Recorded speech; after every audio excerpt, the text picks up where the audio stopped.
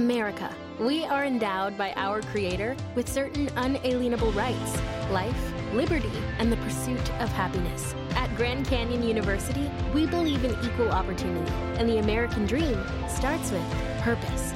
By honoring your career calling, you impact your family, your friends, and your community. The pursuit to serve others is yours. Find your purpose at Grand Canyon University. Private, Christian, affordable. Visit gcu.edu. The Other Side of Midnight. 77 WABC. Local Spotlight.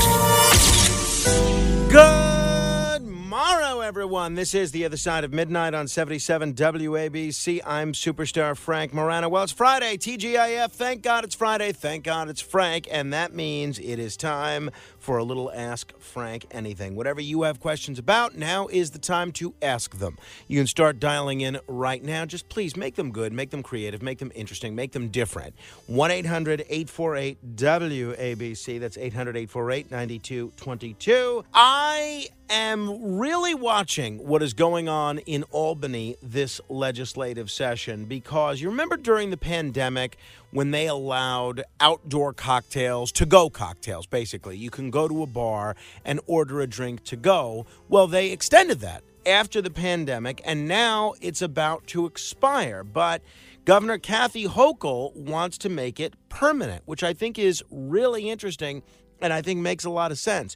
New York could become the 21st state to permanently allow bars and restaurants to sell to-go cocktails if Governor Kathy Hochul gets her way.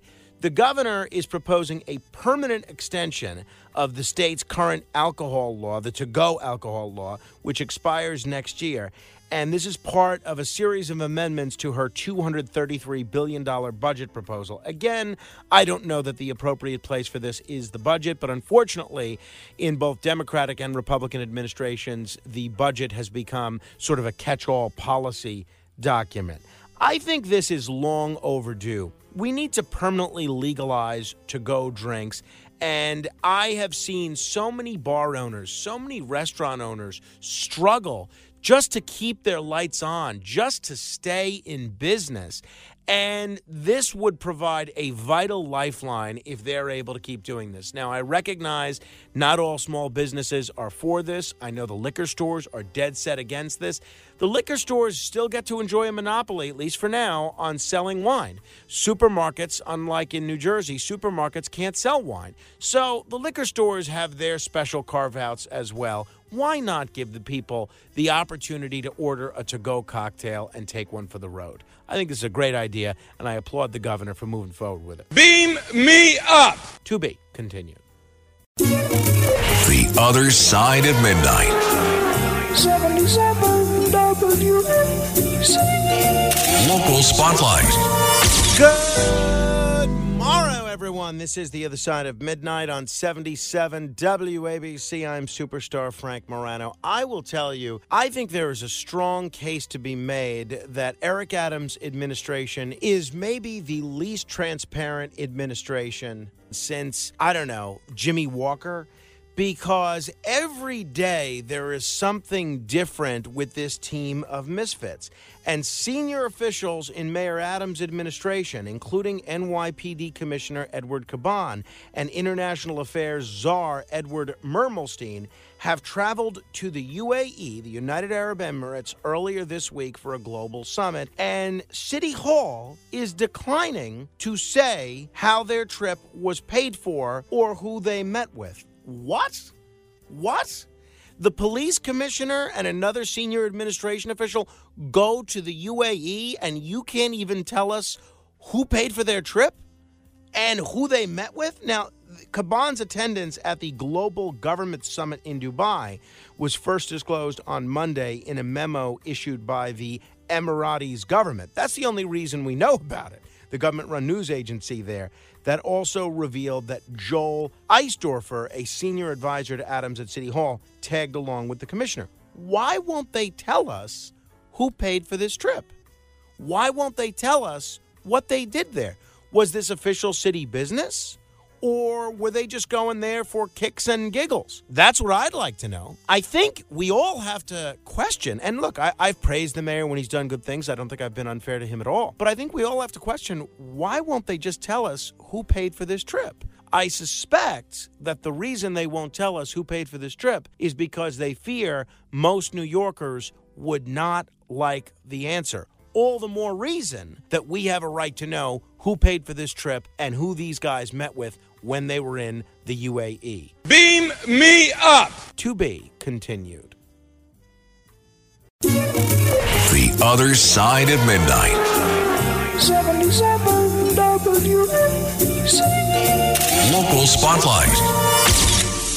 Well, it finally happened. New York's Independent Redistricting Commission did something that we have not been able to say for years, literally. They approved new maps for the state's 26-member congressional delegation yesterday. Now, the maps are due to be voted on by the Democratic-dominated state legislature by the end of the month, and a ferocious scramble of lobbying by those who didn't get what they had hoped for has already begun. The first statement came from State Senator James Skoufis half an hour before the commission began to meet. Skoufis, who's been rumored to be weighing a congressional run at some point this decade, attacked the shifts that boosted Republican Congressman Mark Molinaro and Democratic Congressman Pat Ryan. He said the most meaningful edit to the map sacrifices Orange County at the altar of partisanship, splitting the currently unified county into two congressional districts in an attempt to protect one incumbent from each party. These maps are a disgrace and ought to be rejected by the legislature. And Skoufis is a well-respected Democratic member of the state Senate, so maybe he'll have some juice in voting these maps down.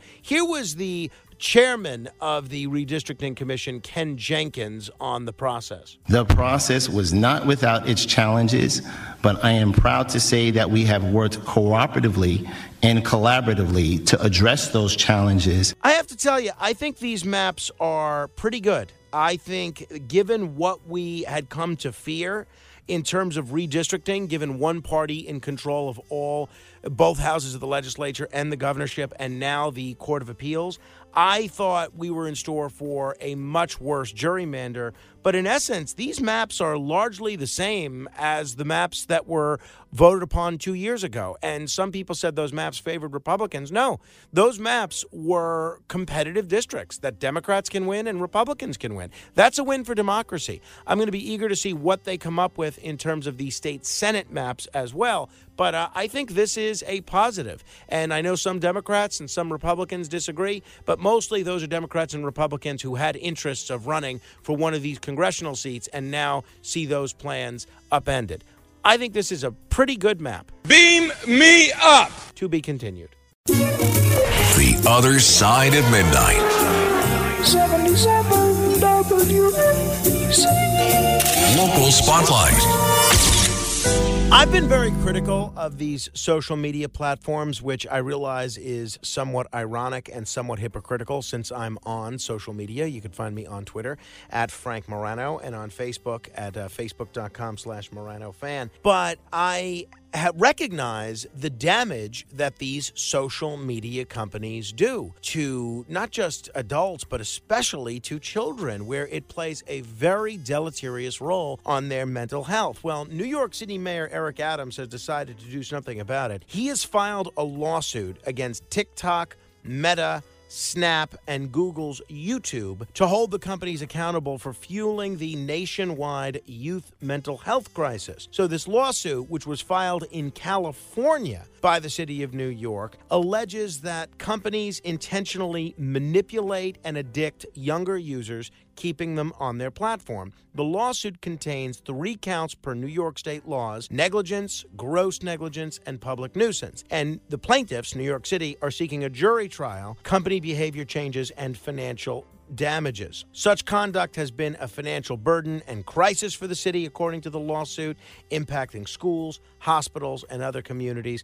In a press conference, Adam described New York City teens who are constantly in despair, glued to their phones and doing poorly in school, and lacking social skills as a result of social media addiction. Here's Mayor Adams. We must have enforceable and agreed upon standards, not a patchwork of voluntary fixes It ultimately shifts the burden right back to parents, teachers, and young people. In the absence of new federal laws protecting children online, lawsuits aiming to hold tech accountable are growing more prevalent across the country, filed by school districts and groups of parents who say their children were harmed by social media. Obviously, I'm leery of doing anything that is going to curtail free speech. I am a free speech advocate, but I think the mayor may have a point here, and I think he might be doing the right thing by bringing at least a little bit of attention to this lawsuit. I haven't read the lawsuit in full, and I'm not sure how relevant this is to the relevant New York City and New York State laws,